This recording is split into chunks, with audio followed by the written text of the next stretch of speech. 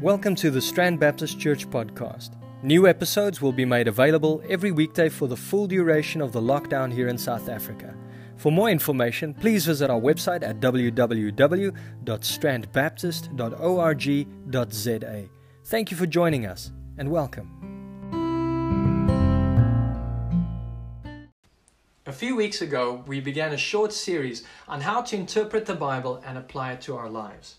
We took a quick detour to discuss the effect of the lockdown on the ministry and life of the church, but today I want to return to the subject of how you can read, understand, and apply the Bible for yourself. We've already looked at the importance of interpretation and how we should be observant readers of God's Word. We looked at reading God's Word in its original context, both literary and historical context, and we even looked at the different genres in the Bible. Today I want to talk about solving problems.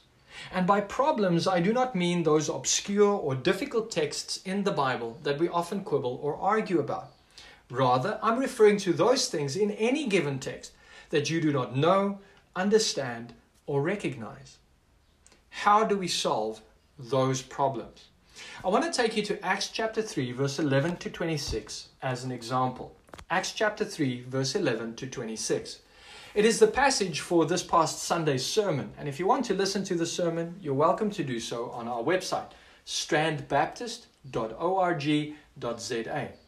But for now, I want to show you how asking the right questions can help you solve the problems posed in this passage.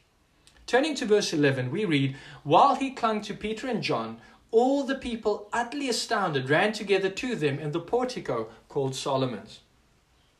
Now let's start by asking questions. We've introduced these questions already. Who, what, when, where, how, and why. The first 5 questions all ask for facts in the text. Let's take who as an example. If you read verse 11, you encounter a number of characters. First, we meet someone clinging to Peter and John.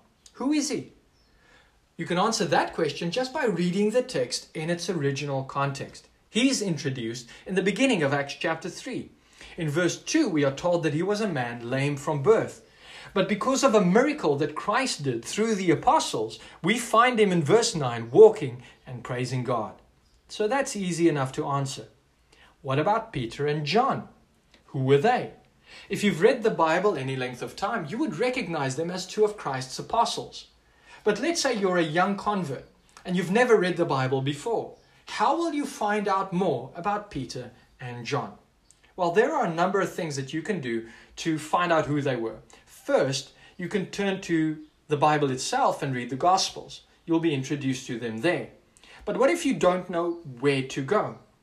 You can look at the cross-references in the margins of your Bible. And very often they will take you to relevant passages that will tell you who these people were and what they did. But what if my Bible doesn't have cross-references? You can go to external sources for cross-references, like the Treasury of Scripture Knowledge.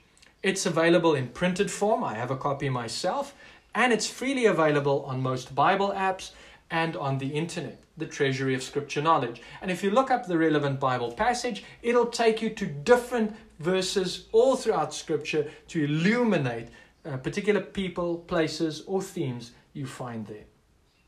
Another thing you can do is you can search these names. Most of our Bible apps now have a search function, and you can search for these names, and you can find out quite a lot about them just by following those particular references.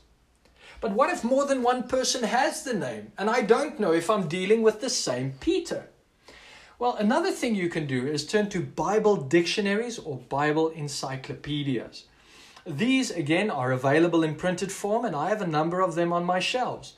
But to be honest, I rarely use them, because most of them are available, again, in Bible apps or on the internet. And if you look up something like the International Standard Bible Encyclopedia, you'll find it freely available all over the internet, or most probably in the apps or programs you use. And you can look up Peter there, and then you'll very quickly find out not only who had the name, but everything about them as it's revealed in the Bible. Who obviously is not the only question you need to ask. We also ask where. And here, again, we encounter a particular place, the portico called Solomon's. Now, where was this?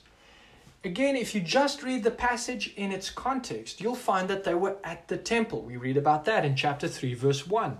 And if you want to know more about this portico, or maybe even what a portico is, again, a Bible encyclopedia or Bible dictionary will be a great help. And you can even just Google it, and you'll find a wealth of information that will help you understand what's going on here. I do want to guard against one thing, however. I want to caution you. Don't dive into the rabbit hole too deeply. Now, what do I mean by that? Not every piece of information that you find out about Peter and John, or even the portico called Solomon's, is relevant to this passage. Once you know more or less who this person is and what role they play in this passage, you probably know enough to move ahead. So be careful. You can gather a wealth of information. For example, if you read verse 13 and you read about Pilate, you can gather a wealth of information about Pilate. You can find out who his mother's brother's uncle was, but that will not help you understand this particular passage. And so keep in mind, you are looking for information that is relevant to this particular passage. Now, once you've asked all of these different questions, the who, the what, the when, the where, and the how, you finally get to the why. And the why question represents the essence of interpretation. You've gathered information, but now you're looking for reasons, motives, and purposes.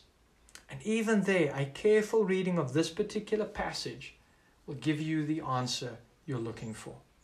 Why was this man healed? Peter explains it to them in his sermon.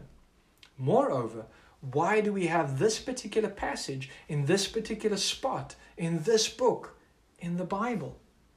Here we have Peter's second gospel sermon and another opportunity for people to be confronted with who Jesus Christ is, what he has done, and their responsibility to respond to him in repentance and faith. When you want to figure out how to solve certain problems, it helps to think of yourself as a detective trying to crack a case. And very often the hardest work is not gathering the information, but sifting through it, relating different parts to the whole, and then meditating and prayerfully submitting ourselves to God's word. Give it time, give it practice, and you'll be able to solve the different problems you encounter in texts that will equip you to better apply that text to your life. God bless.